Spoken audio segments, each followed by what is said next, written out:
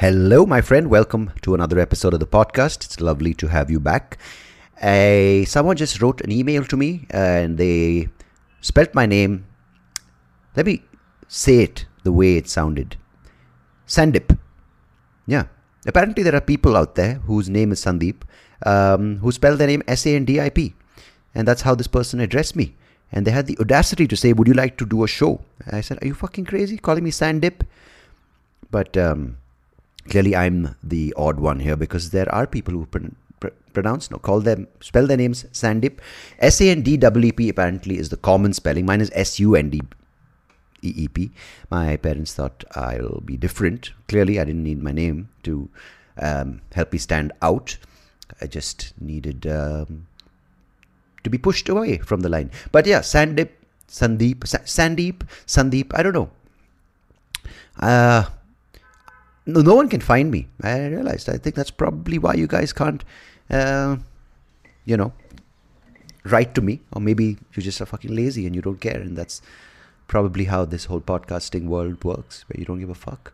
And or everything that you guys write, reviews, feedback, all the ratings you give gets rerouted to Joe Rogan's podcast or the 3 other popular ones. I don't care. Fuck it, man. Do I care? I'm happy that I'm doing this, and it's so easy to go down the thing of fuck this, it's hard, or the other route where it's like, things will happen if they have to happen. But I'm somewhere in the middle right now. It's kind of like it's like I want to get laid, but at the same time I feel I've had my share. I don't know if that's a good analogy, but it's analogy. I don't even know if it's a good I don't even know the word analogy. I don't know how to fucking spell it. It's like, imagine if a lady whose name is Anna and her last name was Ligi, like Lizzie, but they made it Ligi. That's pretty much where analogy came from. It's an Anna Lizzie, but they made it analogy. Yeah, that's just making this podcast introduction about names. But I mean, the reason why I thought of my name is because it always gets butchered, right? It's not that difficult a name either, and it's not even that exotic a name because my daughter's name, her name's Shasa, everyone till date has called her Sasha, and some of the other people at home make her name Sasa, and I'm just like, have I given her a name which is going to be difficult for people? But then I'm like, you know what? I love the name, and I want her to be proud of her name, or at least like her name, because it's different. Because every other parent right now is calling their kids with those 3-4 letter names which are starting with A or with Y, or it just sounds really boring. And I really like this name. My wife really liked the name. It's one of the few things we agree on, and we decided to name her that. But everyone seems to be getting it like, oh, how is Sasha? I'm like, no, it's Sasha. No, did I just say it wrong? No, I said it right. Sa. It's apparently very difficult for people to, and they're like, but it's so, we can't get the Shah sound as Indians. Like, what the fuck do you mean you can't get the Shah sound as Indians? You have a prime minister's sidekick whose name is Shah. But clearly they want to call Shasha. They can say Shasha, they can say Sasha, but they can't say Shasa. So I was just wondering, because the name's an important thing, because when I'm gone from this world, and in the legend that I am, just a story, just play along. They have this habit, like they name streets, they name circles, they name landmarks, they name things, buildings after popular or legendary. In some cases, you don't have to be legendary anymore. Like Mahatma Gandhi was a legend whose name they use for every city in India, and has a road named after him. Typically, at least the idea was the most sort of the flagship road, if you want to call it, or the most prominent road, or the most prettiest road. No, that's not the case anymore. It's usually now the most congested, full of traffic, potholed road in every city. And then, of course, the freedom fighters all were given a road as well. Like, usually not as thing, but it worked out. Like, some of the less prominent freedom fighters were given like gullies or small lanes or shady treed streets, which have turned out to be, still shady treed streets. It's the more popular ones who got the bigger roads, which they would have been like, yeah, this is what you're talking about, baby. And now there's like, oh shit, man, because people say the name of that road, and as a result, that person's name with a lot of like disgruntled, like fucking MG road, are you mad or what? And Poor guy. He didn't want his name to be used in that context. He freed us from an oppressive regime. And now we just bitch out his name as a result because someone decided to name a really shitty road, which would be really shitty in 40 years after him. So I'm saying these aren't things that people plan. Sorry, my something was, I was doing some recording. Not recording, I'm recording right now. There was some file that was processing that I need to name now. So I better name it with, foresight. Because then now, of course, we name cricketers, we name sports stars. Like there's a circle in Bangalore called Anil Kumble Circle. And first of all, there's no circle there. It's just an intersection. I'm sure like if you're living in America, there's the Martin Luther King avenues everywhere. There's the Abraham Lincolns, the George Washingtons, and of course the presidents and all these things. But I don't know, man. What's this thing of naming like inconsequential things? Like Anil Kumble Circle, there's no circle there. It's the shittiest sort of traffic light.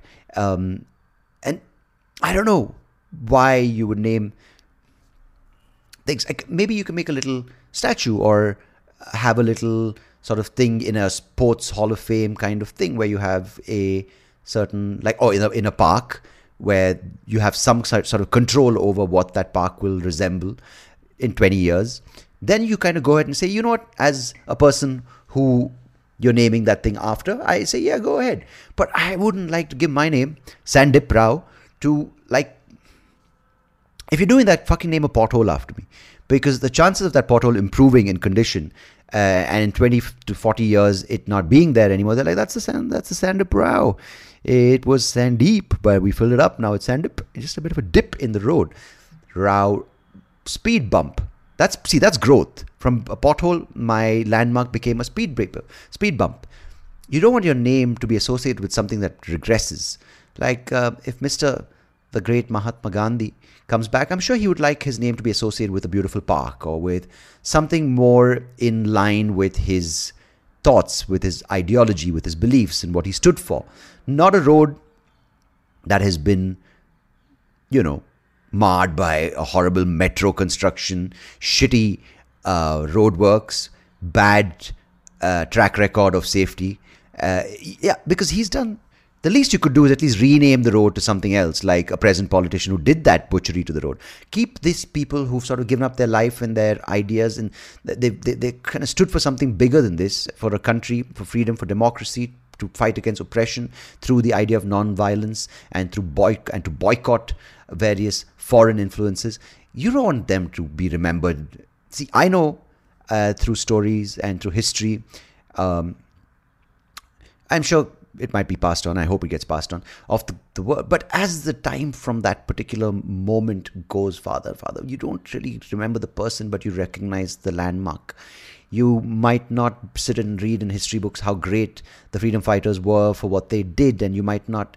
Doesn't hit as close to home because freedom is something you take for granted. Like a kid today will take freedom more for granted than I did in 1990, and you, if you're in the 70s, would probably what I'm trying to say is the date gets closer to that time, it's closer. You remember, you're like, fuck, I remember the days when the British just left, or I remember the days when things were not as easy, when money was less. Now the freedom increases and increases.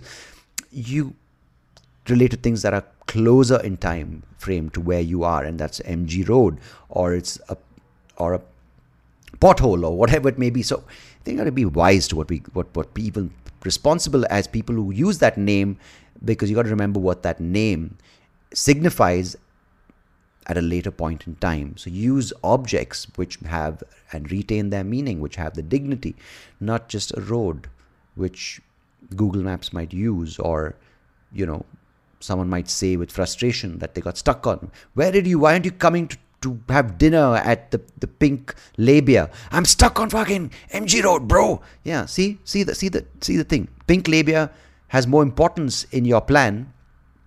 There's no restaurant in Bangalore where I live, by the way, called Pink Labia. If there is, keep those lips sealed. But you get what I mean. Like, see, Anil Kumble Circle, you guys might know Anil Kumble, cricketer who played for India. He's from Karnataka, and they wanted to name a circle which doesn't exist after him because he did really well for the Indian team, and as a boy from Karnataka and Bangalore. They want to celebrate that. But in 30 to 50 years, no one's going to fucking remember Anil Kumble. But they're going to remember that shitty signal and the city intersection where there's always a traffic jam. You get my drift. I don't have to make more examples. And I don't want to get into trouble already for saying two people's names, because, of course, that's the first thing to get our labias in a fold is if we use names, and if people won't hear what I have to say before or after. It's just that he used his name. Fucking ban him. So fuck it. I think I've said enough and I've made my piece on the topic. Let me know what your thoughts are.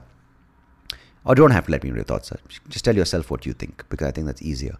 But in the meanwhile, I'm going to tell you about today's guest, because he is a fantastic person. And today's episode, I think, it's going to be out on the 2nd of September. And the 1st of September, folks, wow, I just hit my finger on my phone. I think I might have chipped my nail. 1st of September is this gentleman, Mr. Ed Neumeister's 70th birthday. And he was lovely enough to join me on this podcast. He's a musician. He's a songwriter, He's a songwriter. He's an artist. He's been a musician for, well, closing on 50 years, possibly. Maybe more. I think more than 50 years. I think he started when he was 16 or 17. He plays an instrument called the trombone. It's a wind instrument. It is also a very interesting instrument. We talk about how the sound of the trombone has evolved, how he, being Ed Neumeister, is attracted to the instrument and didn't pick up just the run-of-the-mill, or I won't say run-of-the-mill, but a guitar or drums which impressed the ladies, but how he's honed his sound and his ear for the instrument, and how he leverages that, collaborates with various great artists, how he played for bands like the Ellington Band back in the 50s, I think, if I'm not mistaken. Dates, again. See, Ellington Band, one of the greatest bands. Now I'm just like dropping some kind of numbers. And just the idea of how music has evolved, the industry, the sound, what people sort of have an ear for, and how he sort of kept himself relevant, and how he balances keeping busy with earning money and keeping true as an artist and evolving and honing his craft. Frankly, a fantastic gentleman. Had a lovely time talking to him and hearing his story and hearing his love for the trombone and for music and for the art of creation. Ed, if you're listening to this, happy 70th, my friend. Thank you so much for joining me. And for all of you listening, you're in for a treat. And thank you for listening to this podcast. On the other side is the conversation with Mr. Ed Neumeister. Enjoy it, share it, love it, lick it, and do whatever you have to do with it. Till next time, goodbye, God bless. This is Sandeep Rao signing off. Cheers.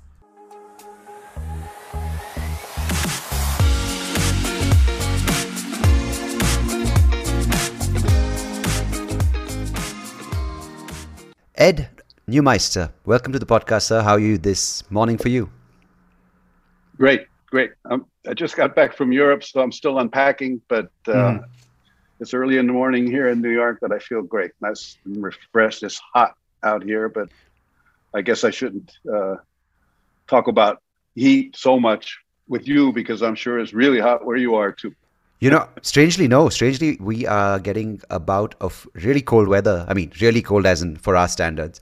Because the past week we've almost had, I'm sitting right now in the first week of August, but almost like 10 days of rain, and it's dropped to pretty low temperatures, which we typically see like in November, maybe early December, and it's pretty cold. People have pulled out like their light sweaters, but it's all changing everywhere, right? I'm pretty sure where Europe was on fire, literally. So it's pretty bad out there. Literally, that's right.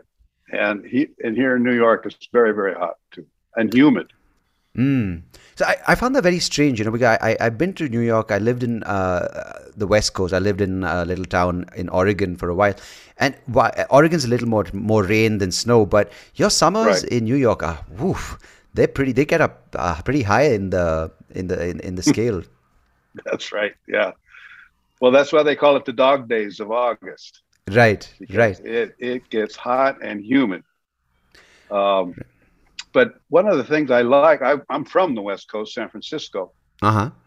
And I lived in Los Angeles for a while. I never lived in Oregon, but I have family in Seattle. Mm-hmm. So I know the West Coast. And one of the things I like about New York is that there's clearly 4 seasons.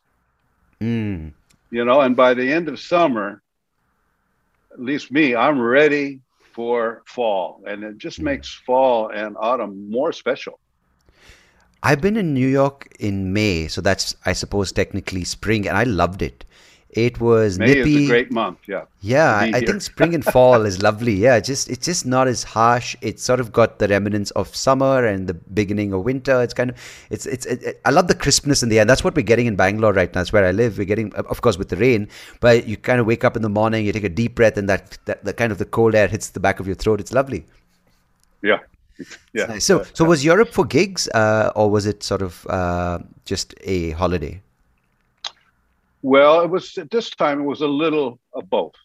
Mm-hmm. My wife is from Europe. She's Okay. Viennese, so she's from Vienna, Mm-hmm, mm-hmm. and we still have an apartment there and go back and forth.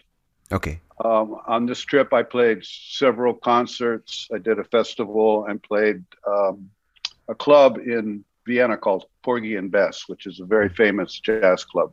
Okay. Okay. So, but I also took a holiday to Italy with my wife, which was nice, in Tuscany. Oh, lovely! I've heard good things about. So, is this your first? I mean, not first, but is this sort of now the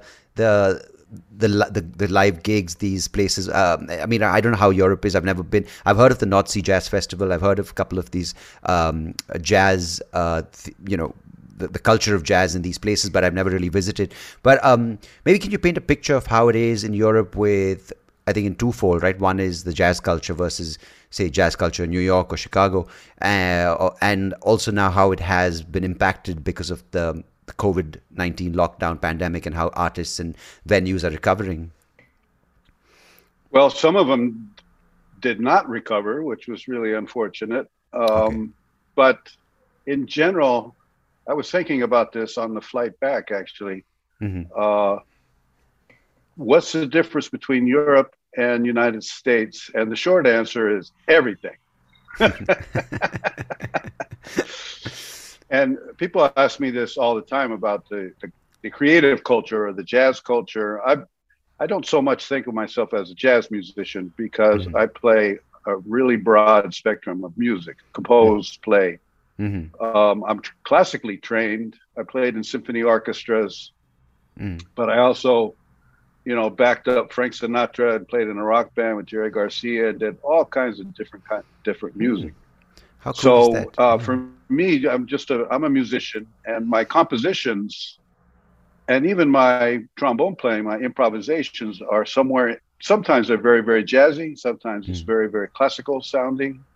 Modern classical, which is sort of my, that's where I feel the most comfortable. So this area between modern jazz and modern classical, which is getting grayer and grayer right, as time goes on. So there's more and more cross-pollination, and that's sort of where I live creatively.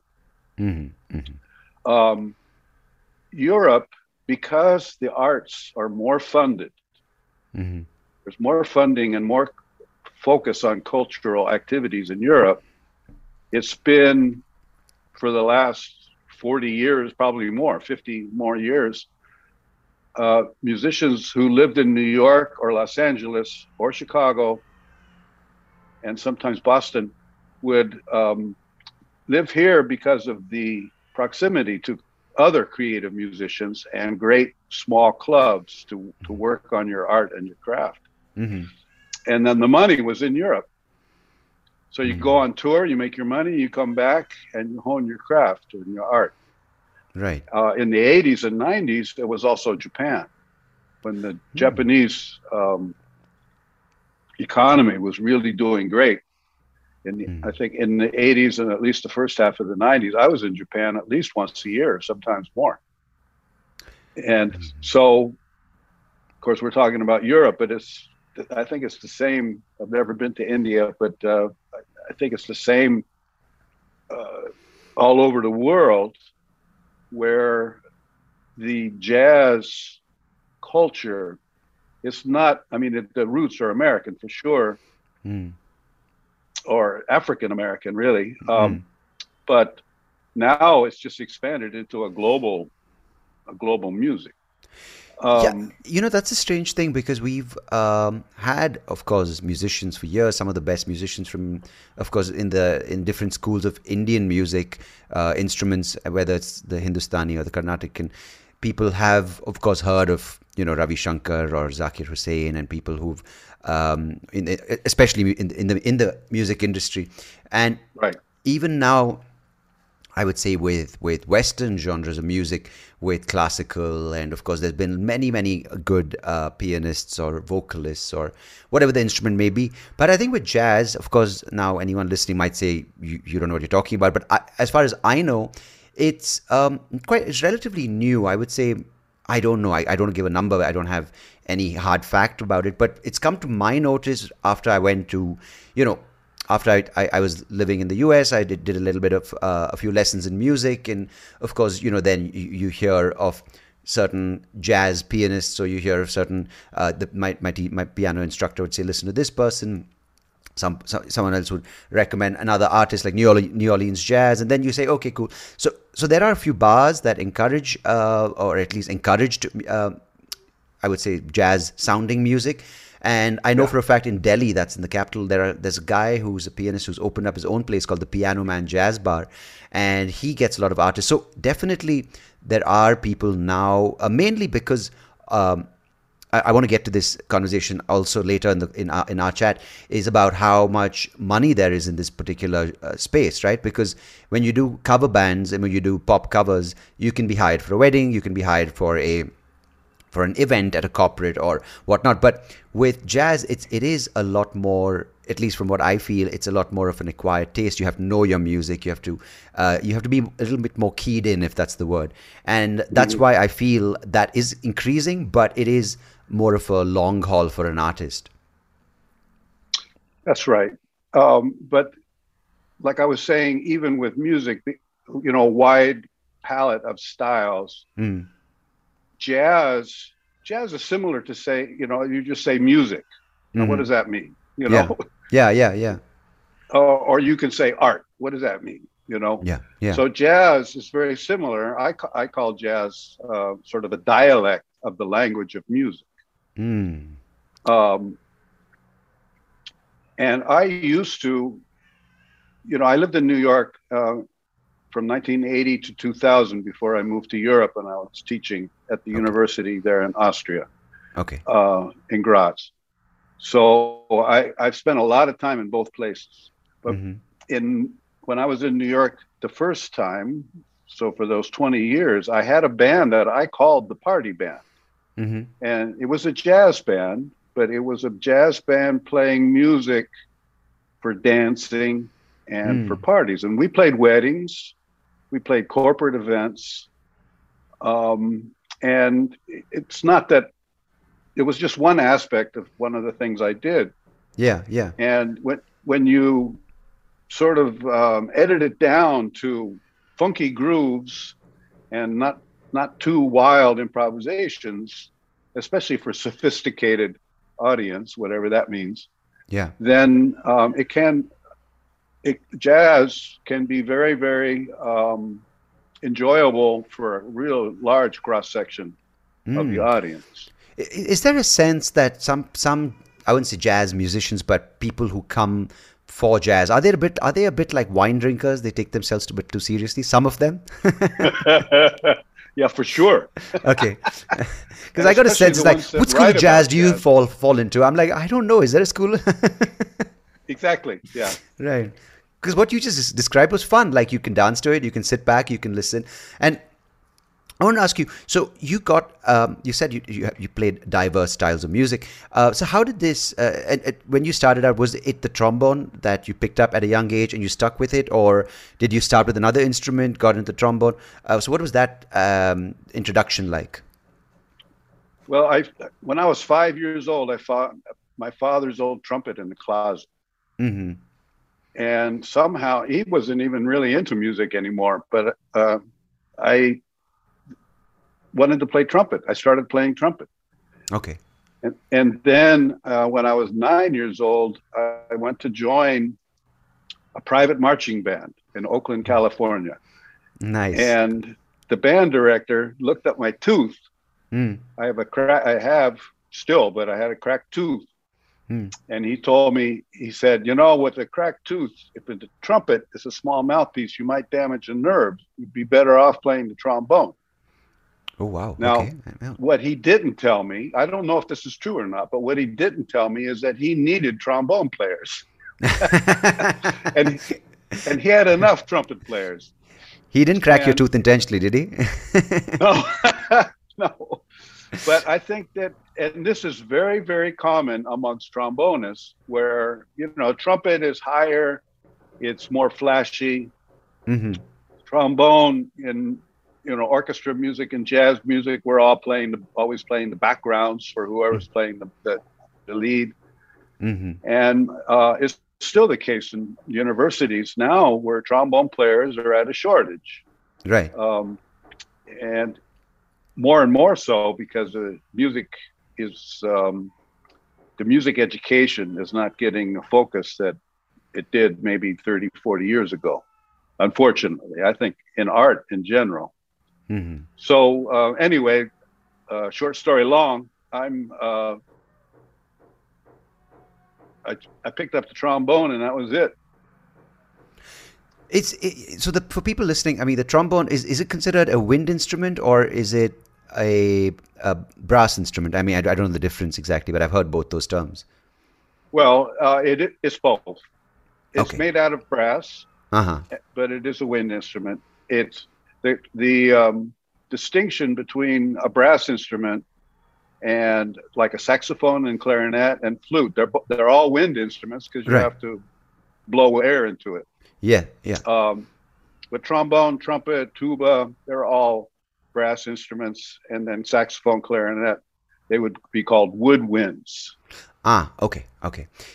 You know, there was this thing. I don't know if you're familiar with this guy in the UK, comedian Bill Bailey.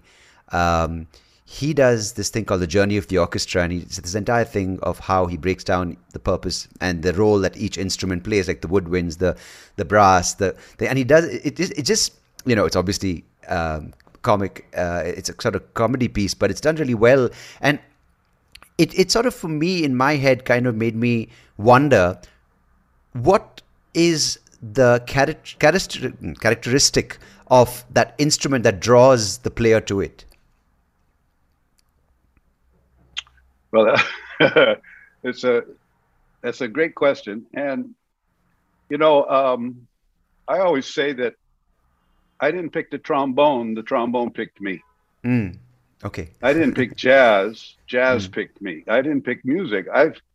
My family was not a musical family, and I just was into music from 9 years old until now. I play like I said, a lot of various styles, but nobody told me that was going to be difficult. And now, I'm learning that I'm one of the few people that really learned not all the styles, but pretty much the spectrum of styles that a trombonist needs to know in order to work professionally. And you for were a not while, forced by your parents into like lessons to be more, successful or more diverse. None of that. No. For me, it was just common sense. I wanted to work. Yeah. And I wanted to work in music. Yeah. So then, I was professional already when I was 15.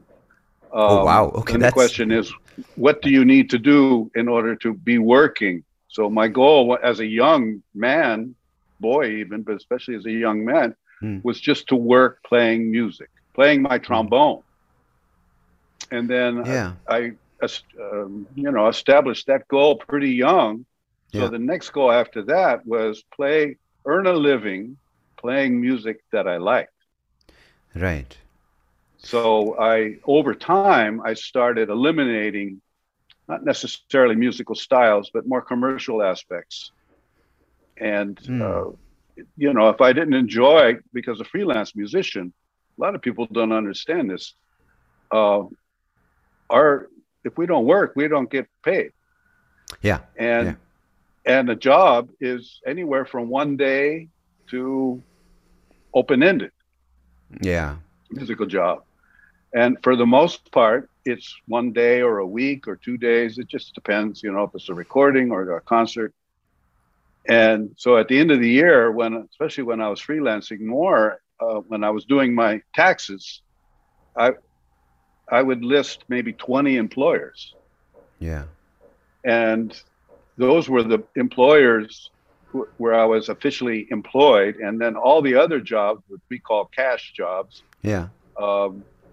There could be 50, 70, because they're just 1 day or 2 days. And yeah. No, that's that. So uncertainty it's something that doesn't go away in this business. Yeah. Not really, no.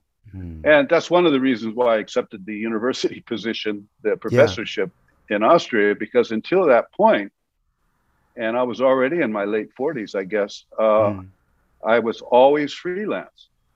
And then you have some good months, then you have some bad months, and then the good months, you're like, yeah, I'll get a few, and the next month it's just zero, and you're like, again, anxiety levels popping up, right? Yeah.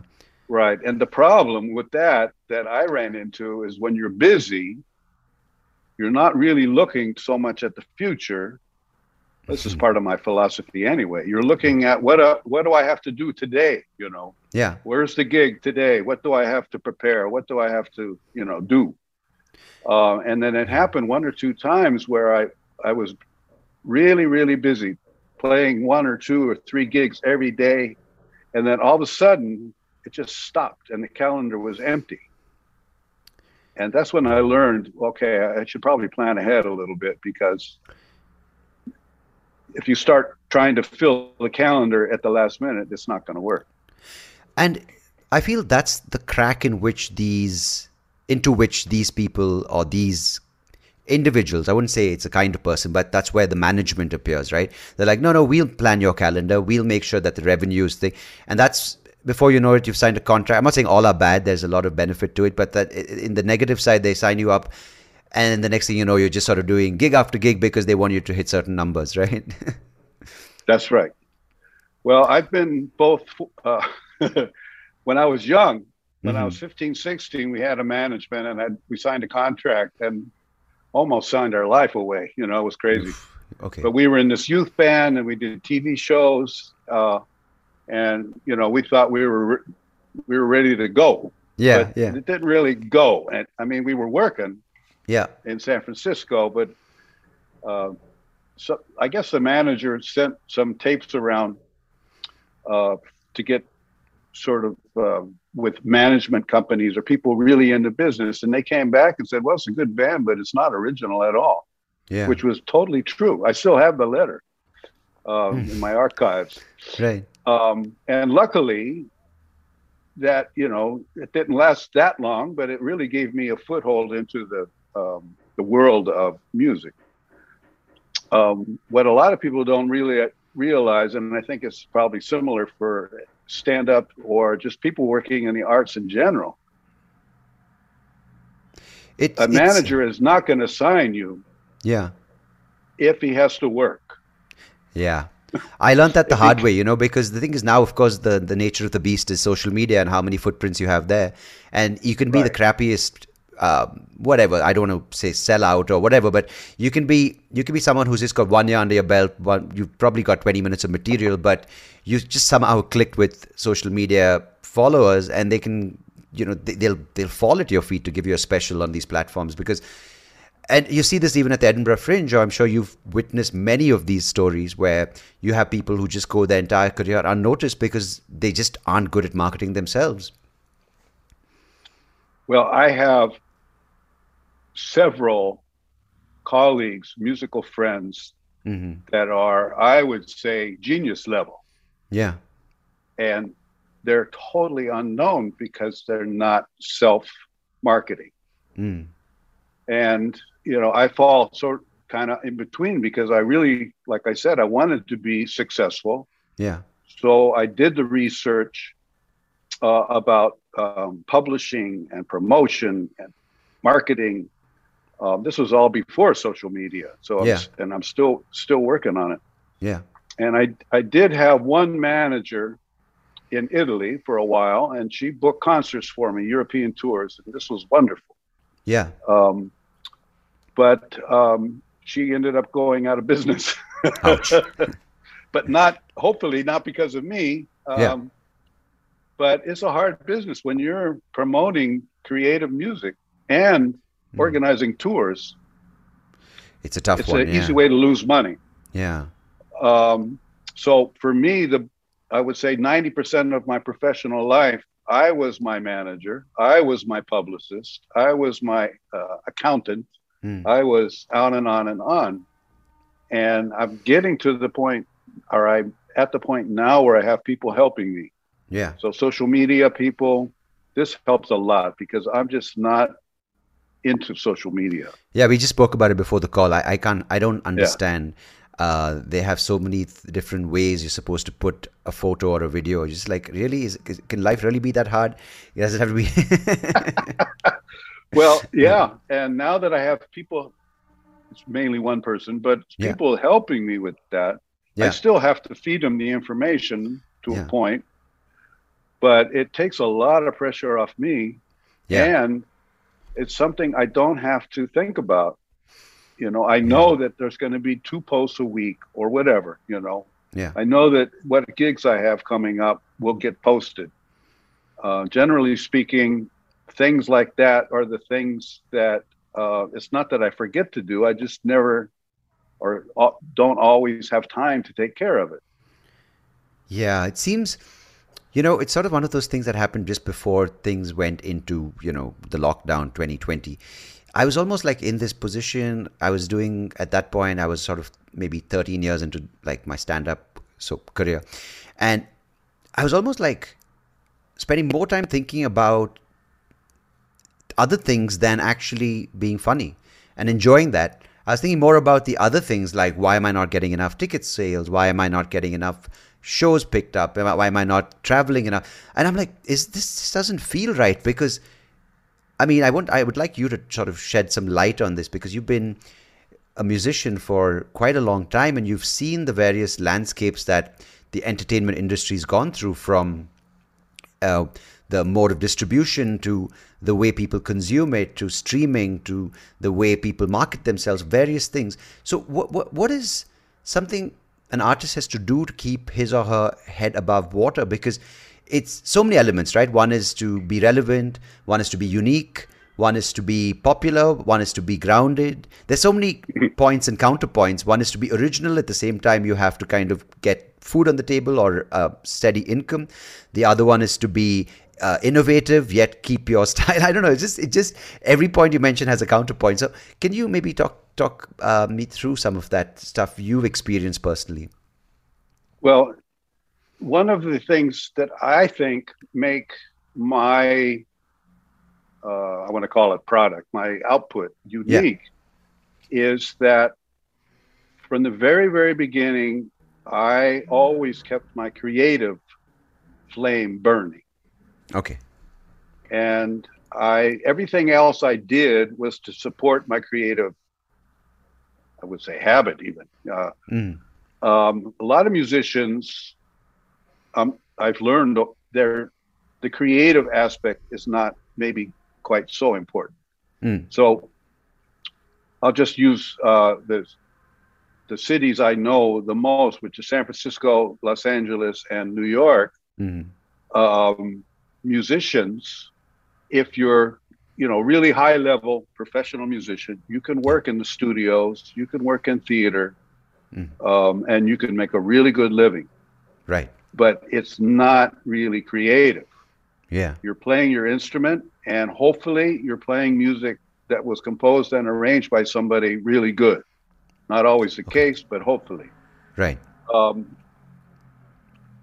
Because I always wanted to pursue my creative life, I had to find a way to support that. So in my, let's say, earlier career, I supported it by playing more commercial music. So I did recording sessions for television and movies, theater work. I played weddings, bar mitzvahs, bat mitzvahs, even Chinese funerals. I would go, you would go play. Right. And not that Chinese funerals are funny, but I get you as an artist. Sometimes you're like, you can imagine. Yeah, I can imagine. There goes Mr. Wang. Like, It's interesting because they show their wealth by how big the band is marching in front of the Right. The funeral procession. Um, and then as I got more and more busy and my creative life was starting to bring in some income, then I could, just say politely say no to certain things that were less interesting. My observation now is that the musicians who are continuing their creative pursuits, or most of them are teaching in universities. Okay. And the musicians, the composers that I really admire, many classical composers and jazz musicians as well, almost exclusively have some kind of university position. And it's changing. It has changed. But once you have a certain profile and resume, then it's possible to get a teaching position or a residency or some support. Now, back in the 80s and 90s, and probably certainly before, jazz musicians, they earn their money in the studios. And you could make really good money in the studios and then go play your jazz gigs at night and then make a tour from that time sounds like to a time. fun day, just like such a fulfilling day, right? You do what you have to do in the daytime and you do what you want in the night. Exactly. Yeah. But the recording work over the last 30 years has really changed. It's more computer based and synthesizers, and it's not so. You could still, just put it in context. When I first moved to New York in 1980, there were probably 20 to 25, maybe 30 trombone players, not musicians, trombone players who were earning a living mostly in the studios. Oh wow! Okay, that's now, quite big. Yeah. Now I don't think there's anybody, that exclusively does that.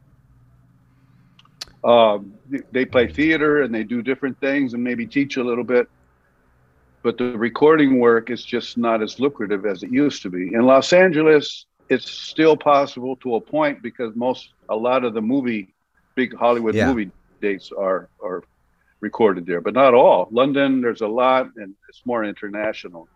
But the small group of busy recording musicians are still able, although they do teach and they do. We have to piece together our life somehow. Now, in my observation, if you're a recording musician, if you're a studio musician, you have to be a chameleon. You have to do what the job is. You can't come in and be creative. Not really, Yeah. You look at the music on the paper and you play it in the style that was intended, and you get your money and you go. Yeah. And consequently, the two worlds. Yeah. Consequently, studio musicians had a tendency to lose their own voice. And when they did their creative projects, you don't necessarily, or this is one of my observations and even complaints back in the day, you kind of lose their personality. And there were two musicians that happen to be brothers that really inspired me. And maybe you've heard of them. They're very famous. Michael Brecker and Randy Brecker, the Brecker brothers. Okay. Super famous horn players. Okay. And I would work in the afternoon with them in a studio playing some stupid television music. And then I'd go see them playing at a jazz club in New York, and they never lost their own personality. Now, I don't know how conscious that was, if it was just natural. And a lot of other musicians didn't, let's say, retain their own creative personality as much. So for me, that was very inspiring. Yeah. And even though it's good to have those one or two examples that keep you Oh yeah. hopeful and keep you alive in that space, right? Because if everyone goes to this side and just does the chameleon nature of the job, then you're just like, what's the point, right? Well, yeah, there is a point, and that's money. Yeah. I mean, what's the And point of being creative? Like, that's what I meant. Like, what's the point of keeping your personality, your style? yeah, and for some people, I think it's not as important as it was for me. Yeah. For me, that was the most important thing. How do you, But yeah. I mean, yeah, how do you like, yeah, justify that? Because it's such an important thing, and I think it's amazing, and hats off to you for doing that. But and sorry if I cut you off. If you had more to say, of course, no problem. No, uh, go ahead. now, I was wondering, like, a couple of things. Of course, I want to come back to this whole idea of the changing landscape and how with social media and digital. But before that, I want to ask you, as an instrument like the trombone, unique sound. Of course, when kids are encouraged to play an instrument, of course, it's maybe the big five, right? Maybe it's a guitar, maybe it's piano, maybe it's drums, maybe it's to some extent violin, or maybe it's the flute. I don't know. I'm just off the top of my head, but Right. and you think, okay, a guitarist can go strum his guitar, strum her guitar. They can, they can busk a little bit and get some money, or maybe they can be a part of a band. So you think of the diversity of the instrument. So with the trombone, what is the sort of ability to have a solo career, and how important is it to find the right collaborations? And can you sort of do all of it yet? I mean, you spoke about keeping your unique style, and also playing different kinds of styles, and doing it all in the capacity of what the trombone can do. But how is that as an instrument? Like how I mean, I wouldn't say popular, but how appealing is it when it comes to the collaboration circuit? One interesting thing is not exactly answering your question, but when Yeah. there's a poster for a jazz festival, Yeah. there's almost always a picture of a trombone because visually the Yeah. trombone, Yeah. is a thing with the slide and everything. Yeah. And there might not even be a trombone player on the festival, but there's Right. almost always a picture of the trombone. So it's representative of that. Yeah. Yeah. Yeah. It's quite amazing. But yeah, being a creative trombonist, I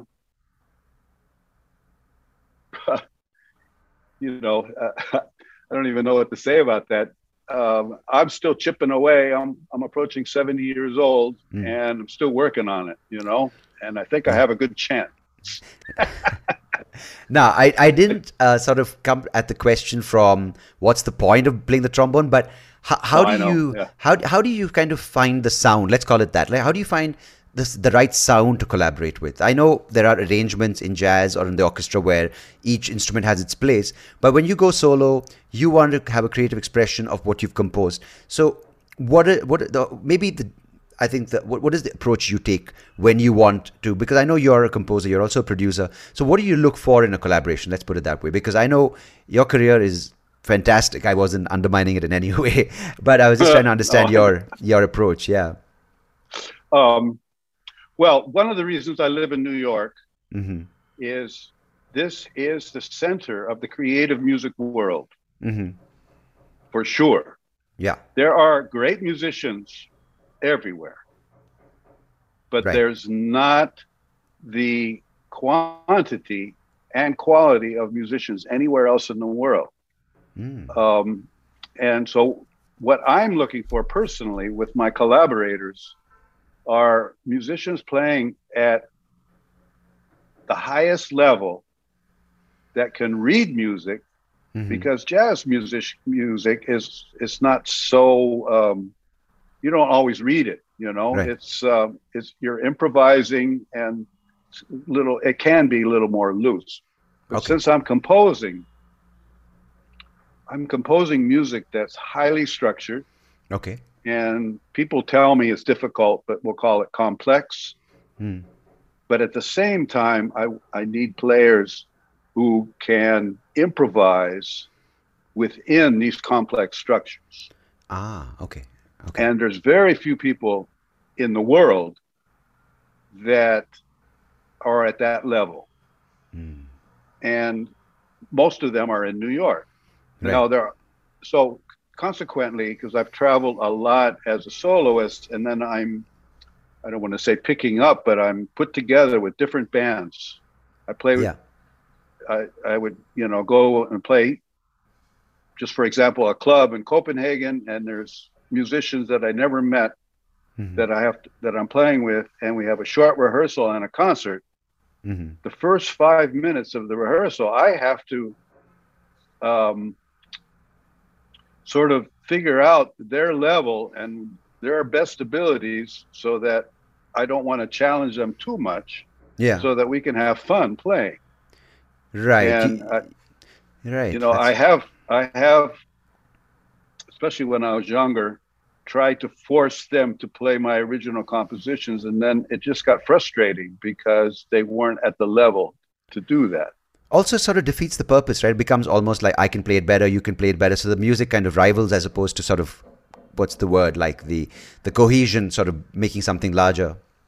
Exactly, or the middle ground. It took me a long time to realize this, because I'm a composer and I want to play my music, but I'm happy playing a standard, jazz tune too, that everybody knows, or the blues, or something that's familiar. I'm completely okay with that. Yeah. So that is what I'm looking for in my collaborators, is, of course, the highest level, but also players that are able, let's just say they have classic training, or they're able to read notated music and be creative and free within that context. Just for example, I have a concert tomorrow night with my quartet. And the bass player, his mother recently passed away, so he has to go away for a funeral, for his mother's funeral. And so I had to get a substitute. Right. I learned as my plane touched down last night. That's what I opened my phone, and that was my first message from him. Right. Luckily, I only had to make one phone call, although we don't make phone calls anymore, text message or whatever. Yeah. And I was able to get another world-class musician to play the concert, and without me compromising the music. Right. Some years ago, I have my jazz orchestra. I was recording my jazz orchestra in New York, and for some certain positions, because that's an 18-piece orchestra, some of the positions, I had to make, I would say, between 8 and 10 calls before I found somebody that was available for the whole thing. Right. Now, in New York, it was the 10th call, and I'm still talking to a world-class musician. There's no other city where that's possible. Pretty amazing. Wouldn't it have just been simpler to be like a DJ? It would have been. If any DJ is listening right now, I apologize. I'm not taking away from your skills. Well, the DJs have taken away a lot of musicians' gigs. And in that regard, and again, when I was coming up in the music business, a big part of my income was playing for people dancing, playing in clubs, and playing for people dancing, not just concerts. And nowadays, most of those gigs are done, if there's a person there at all, it's a DJ. It's a DJ, yeah. So that's just, at the beginning, we all were complaining, but that didn't help. That didn't get the gigs back. So I want to understand about your instrument, right? Just a little bit, because I find it fascinating how I think in your talk you gave that you speak about the focus that you need because you can't think of the various movements, and you talk about how the air moves over your tongue, and that sort of feeds into the instrument, into the trombone, into the passageway at various angles, creating different sounds. And it almost, for me, it felt like when I heard a couple of your pieces, it almost sounds like, because of course the guitar you use your hands, piano you use your hands, and a lot of it is coordination, muscle memory. But in this case, after you mentioned what you did, it felt like almost you're speaking into the instrument. using your tongue, the manipulation of your tongue. I don't know. Does that make sense at all? Oh, yeah. Well, people compliment me all the time because I sound like either I'm speaking or singing. And when you're playing your instrument? When I'm playing my instrument. And right. I think I never thought about it, is people started complimenting me. And my first reaction was, well, I thought that's what we were supposed to do. Yeah, I just heard before this, I was listening to your album Alone Together. Yeah. And you were playing on that, and I was like, it sounds like someone's doing something with their mouth. It's not an instrument. And I think that was you playing that, right? Yeah. Oh, yeah. I was just like, I need to ask Ed how, because of course, I mean, it takes talent to play. Every instrument involves a lot of talent and dedication, discipline, and practice. But it stood out for me because you spoke so specifically about the passage of air over the tongue. Then I heard it, and I was like, it's almost like, you're talking, and instead of your lips projecting the sound, it's this extension, right? Yeah, exactly. Well, one of the things you learn as a brass player is vowel sounds. So if you want to get an open classical sound, you think all. Right. And then in the upper register, it's more E. So it's where the tongue is moving and how the airstream is flowing. So that's sort of the basics of it. And then because of some of the bands I was in the Ellington band for quite a while, and the Mel Lewis band, where I had a lot of solos with this plunger mute. Right. And just for people who are listening, plunger mute is literally the bottom end of a toilet plunger. And okay, I didn't want to say anything because I didn't want to come across as too ignorant or like a know-it-all, but I'm glad you clarified that. And every plunger, every mute actually has its own particular sound. And so I was really exploring the possibilities just with the mute. Why does this mute sound different? Not so much why, but this mute sounds different than that one. Which one is my mute? Which one should I use? Yeah. And people ask me this question, even brass players and trombones, how do you make those sounds? Yeah. The short answer is, I don't know. I just do it. But it's coming from vowel sounds. Okay. And using the tongue for different, like with languages, sometimes like the French roll their R. Yeah. So and it comes down to overtones, the harmonic series. So if I'm fluttering my tongue, it's creating overtones, different overtones than if I'm playing just a normal sound. So do you push? So are you making these shapes and just pushing air, or are you making a sound from your mouth? Both. I mean, the air is always flowing. Yeah. Sometimes I sing at the same time I'm playing a note. And that creates what's called multiphonics. So we have two notes coming out, but the two notes are reacting to each other, which we're creating more notes because of the overtone series. That's pretty fantastic. Yeah. I never really scientifically. I'm still learning about it actually, in my teaching especially. But when people ask me, especially trombone players or trumpet players, how I'm getting those sounds. The real answer is, well, I spent hours and hours and hours and days and weeks exploring the possibilities. So I think really the big difference between me and the sounds I'm getting and pretty much everybody else is I just put more time into it. And this goes back to the focus, not just time, but focused time, like really exploration. So that's, for me, explorations is really an important concept. And I use, for me, as a composer and as an improviser and a trombonist, exploring the possibilities are really important. That's fascinating. The first time I heard that sound of, I think it was the trumpet, I don't know if it was the trombone, was when I heard the song from the Jungle Book, the song Bare Necessities. And I think in that they have a little solo piece, and I still love that song, so I had to bring it up. But that's right. Yeah, I think they have that, right? I mean, I yeah, don't know which yeah. instrument, whether it's the trombone or the trumpet, but they that I'm piece not which sure, but it really started with the Ellington Band in the late 20s and early 30s, and he called it the Jungle Band.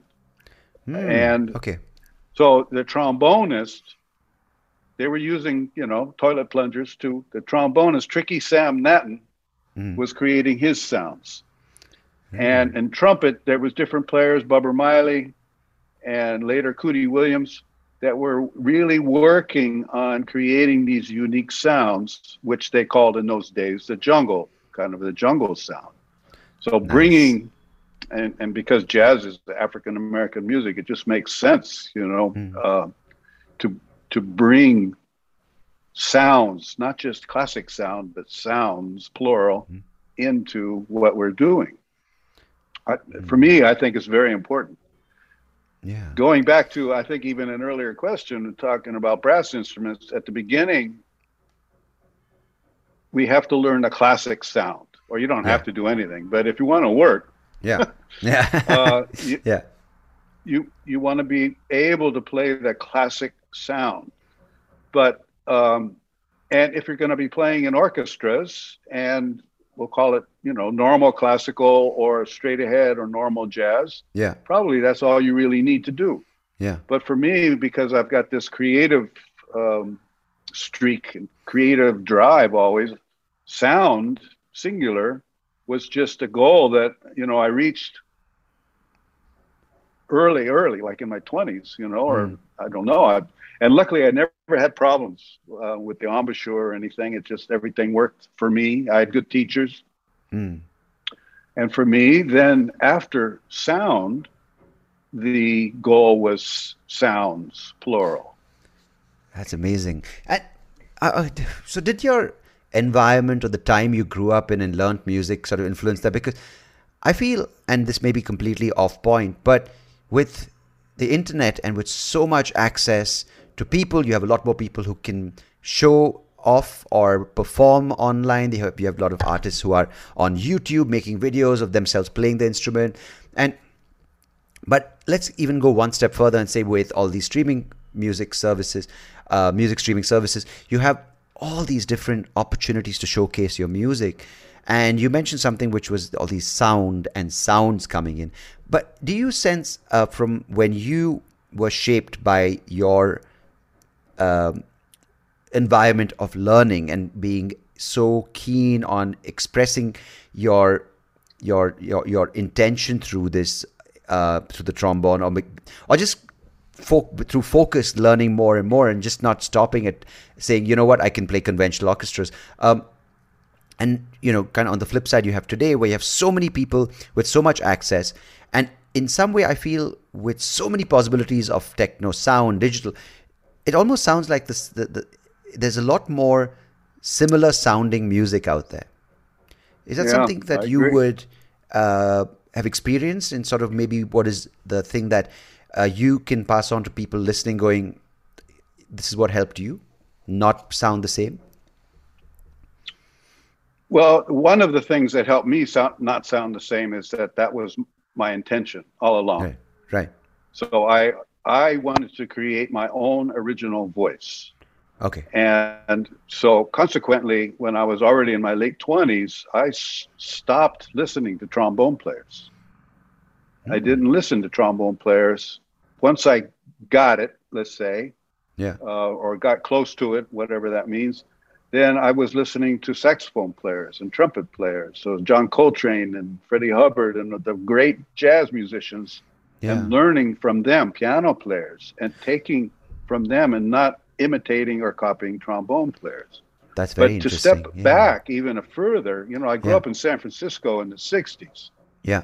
So I used to go hear Jimi Hendrix play, you know, and the great rock bands. San Francisco was really a great place to grow up in many ways. And of course, I experimented with all the different mind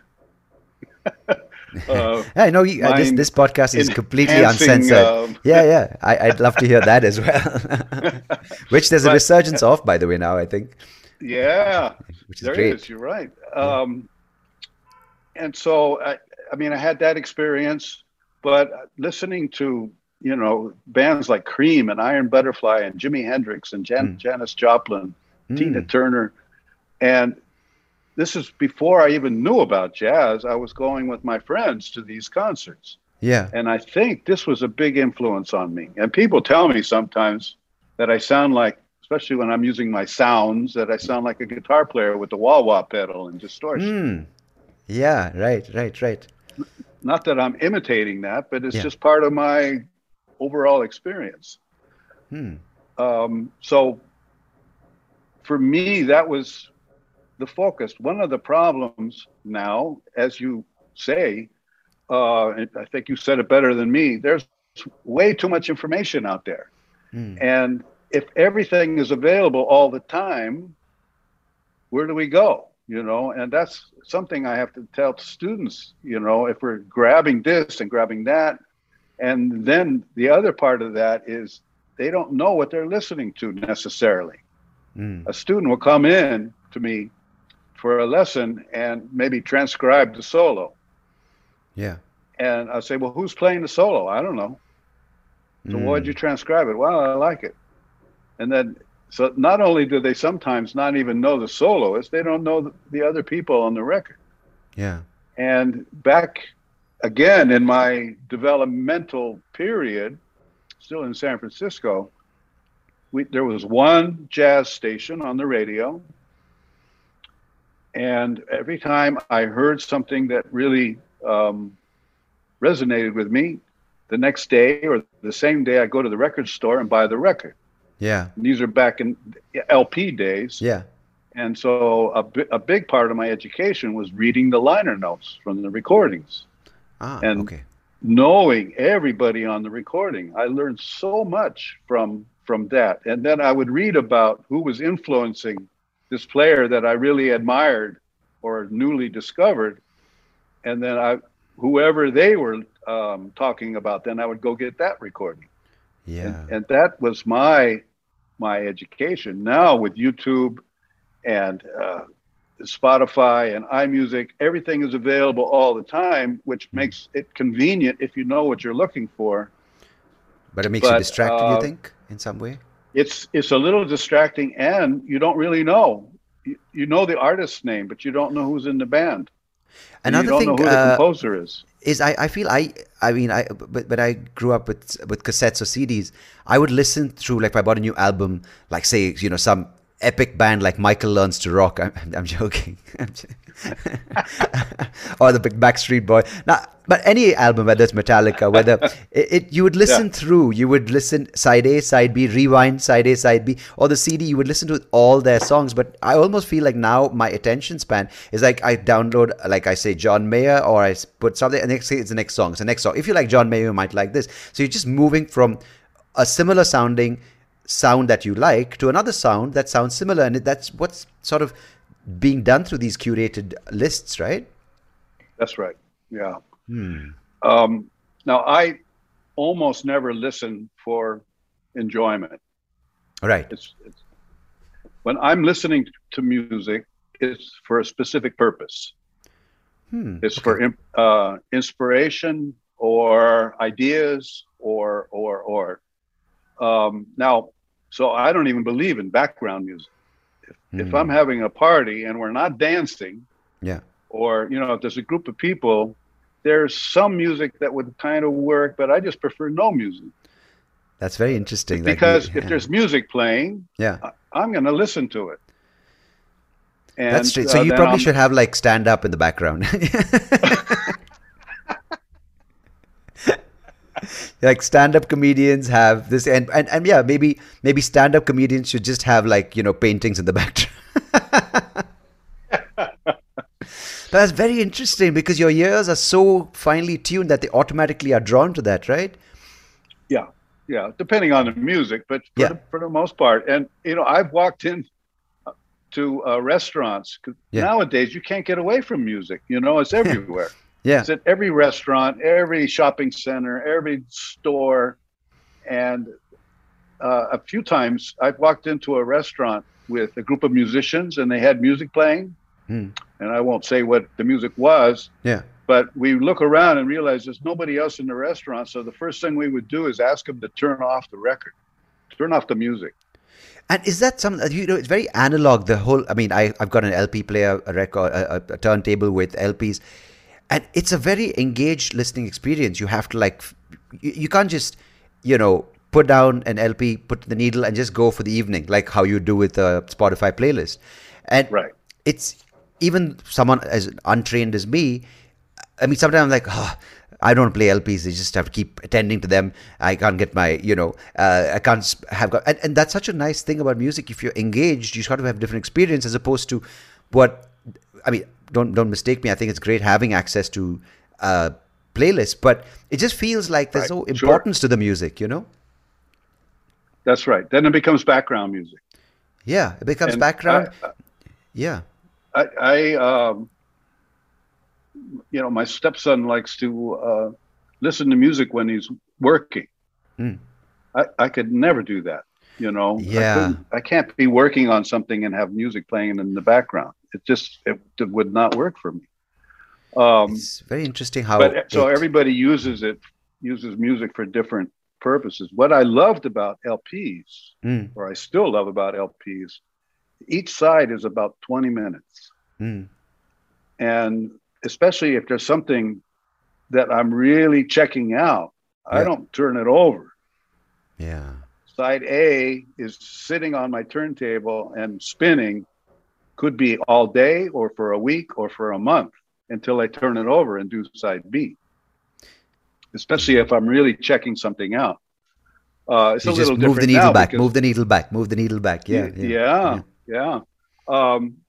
It's a little different now because my education, let's just say my current education is a little different, but still when I'm listening to music now, like I said, there's a purpose.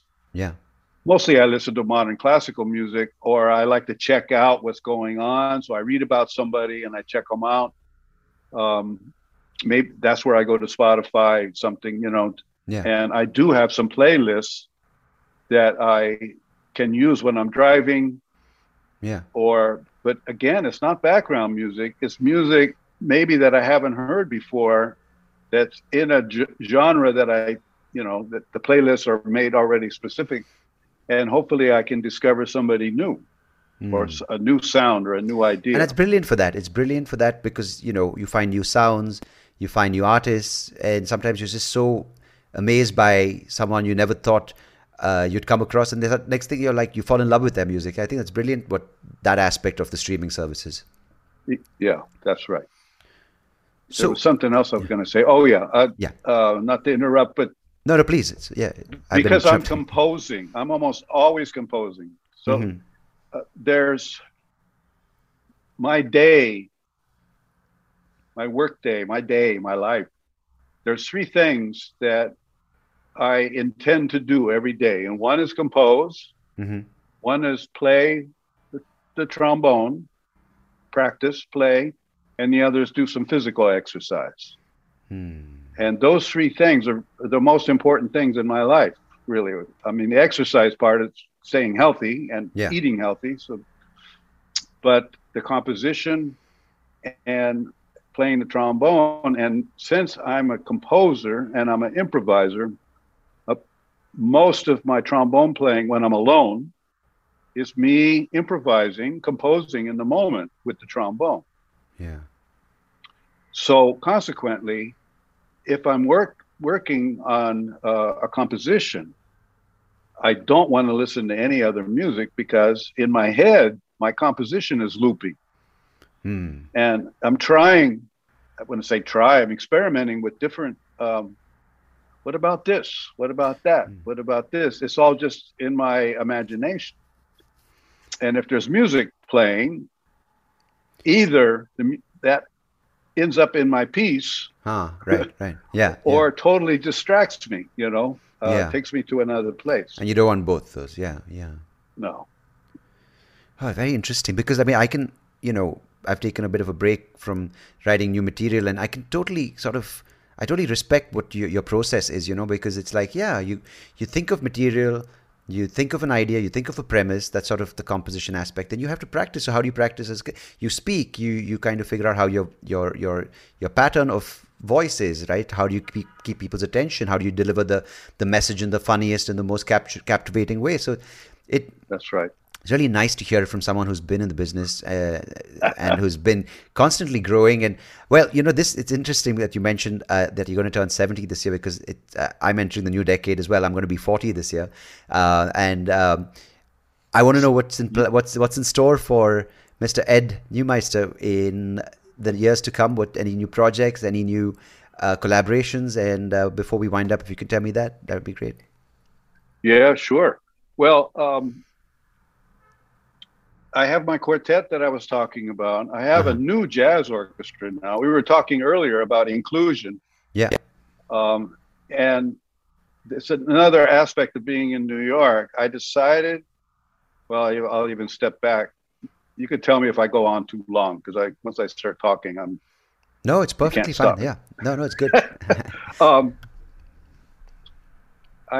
When I came to New York, or I noticed, or just my observation about jazz music or creative music in general, is that the big bands and jazz orchestras in New York were pretty much a bunch of white guys. And then there were a few bands that were mostly black guys.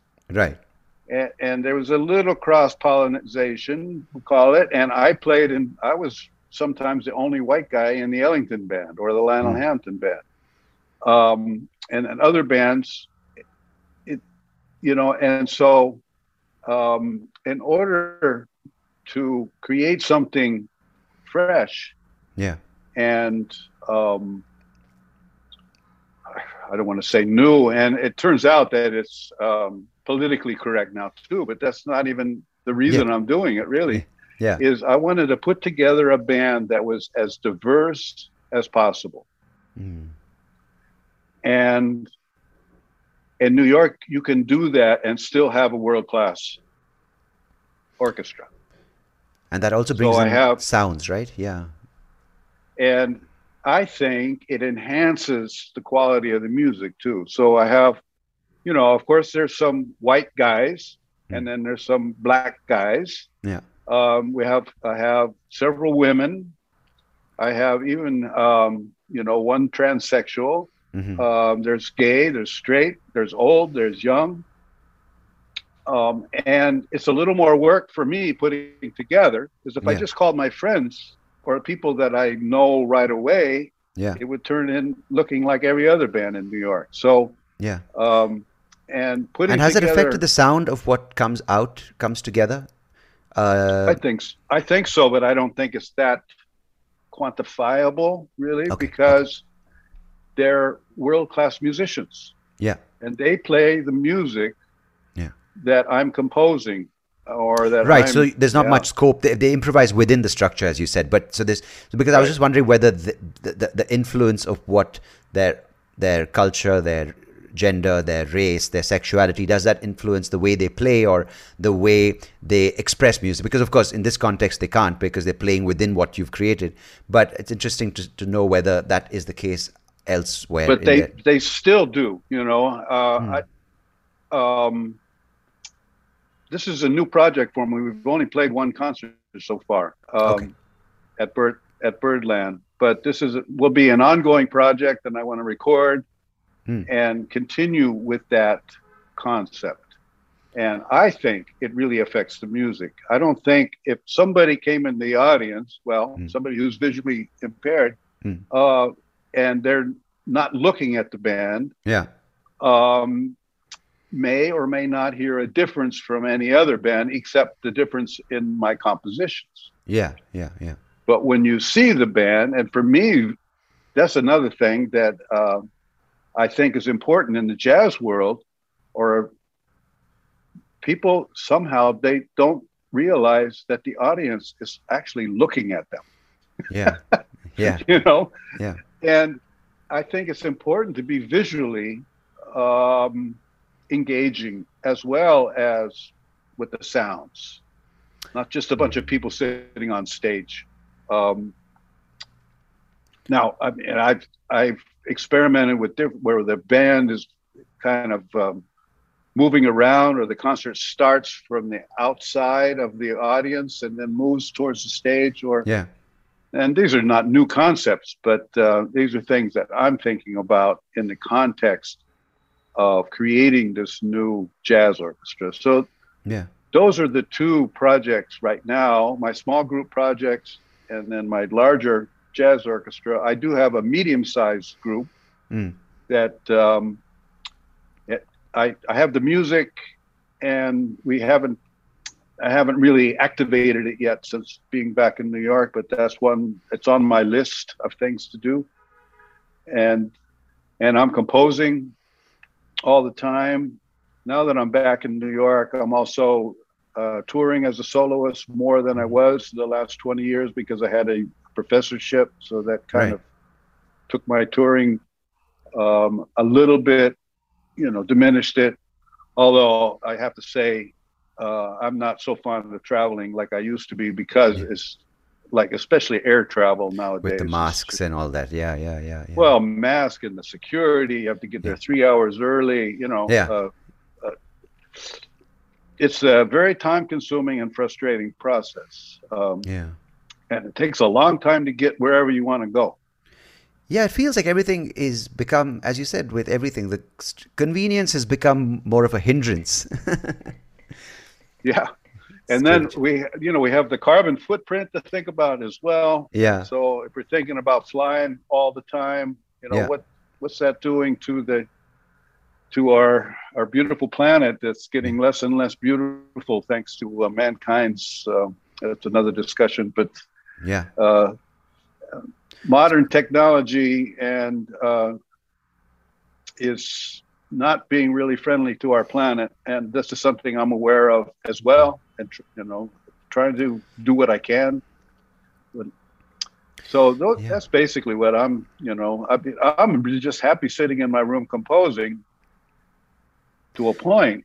Yeah. But I want the music to be reflected out to the audience so that I can get feedback in that regard. So, and I don't have an agent right now. I do have a publicist, and he's been a great help.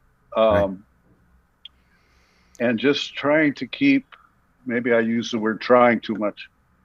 No. One of my kind of philosophies, when a student of mine says try, I always say, no, we're not trying here. We're only doing. But as far as experimenting and working on new concepts, and I'm realizing finally that because I focused on creating my unique voice, I do have a unique voice. And this is something that I've been talking about for a long time, and even at workshops and clinics, declaring to ourselves that we're an artist. And it's so amazing for people, especially musicians, to hear your story and hear the perseverance with which you've developed and sustained that unique voice, because it's so easy to sort of get disheartened and sort of get drowned out by the other noise. And you mentioned that, mankind and our activities, of course, it's some of the things we've done to this planet and to each other is horrific. But I think one of the good things that human beings have done is we've developed and discovered music. That's some bit of love and harmony left. And I think on behalf of everyone listening, I think I'd like to thank you and salute you for all the years of dedication and love for the instrument you play and the art you have pursued. Well, thank you for the invitation. It was a great conversation. Thanks. And thank you, I hope we can meet in person one of these days. I was going to say, when you enter your 70s, I enter my 40s, hopefully we can meet in New York, and I have the privilege to listen to you in action. Works for me. Lovely. Great. Thank you so much, Ed. I really appreciate you for joining me and for sharing your story and for everything that you've done so far and that you are going to continue to do going ahead. And I don't know when your birthday is, but advanced happy 70th birthday to you. is coming up pretty soon, September 1st. So it's just oh, in a wow. couple So weeks. I think the podcast should be out maybe just around your birthday. So happy Oh, birthday. cool. Yeah. So you let me know when it comes out, and Yeah, I can I'll get blast out Somnath the link and everything. Absolutely. I'm going to send over the link. And if now, since you told me it's September 1st, I'm going to try making sure it comes out around that time. Perfect. All the best. Thank you so much. Really. Thank you. Pleasure.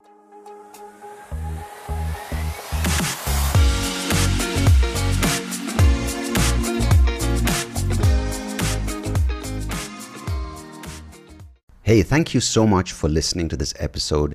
If you liked what you heard, please do check out the other episodes on YouTube or wherever you get your podcast. And I would much appreciate it if you could like the video, share it with people who you think might enjoy it.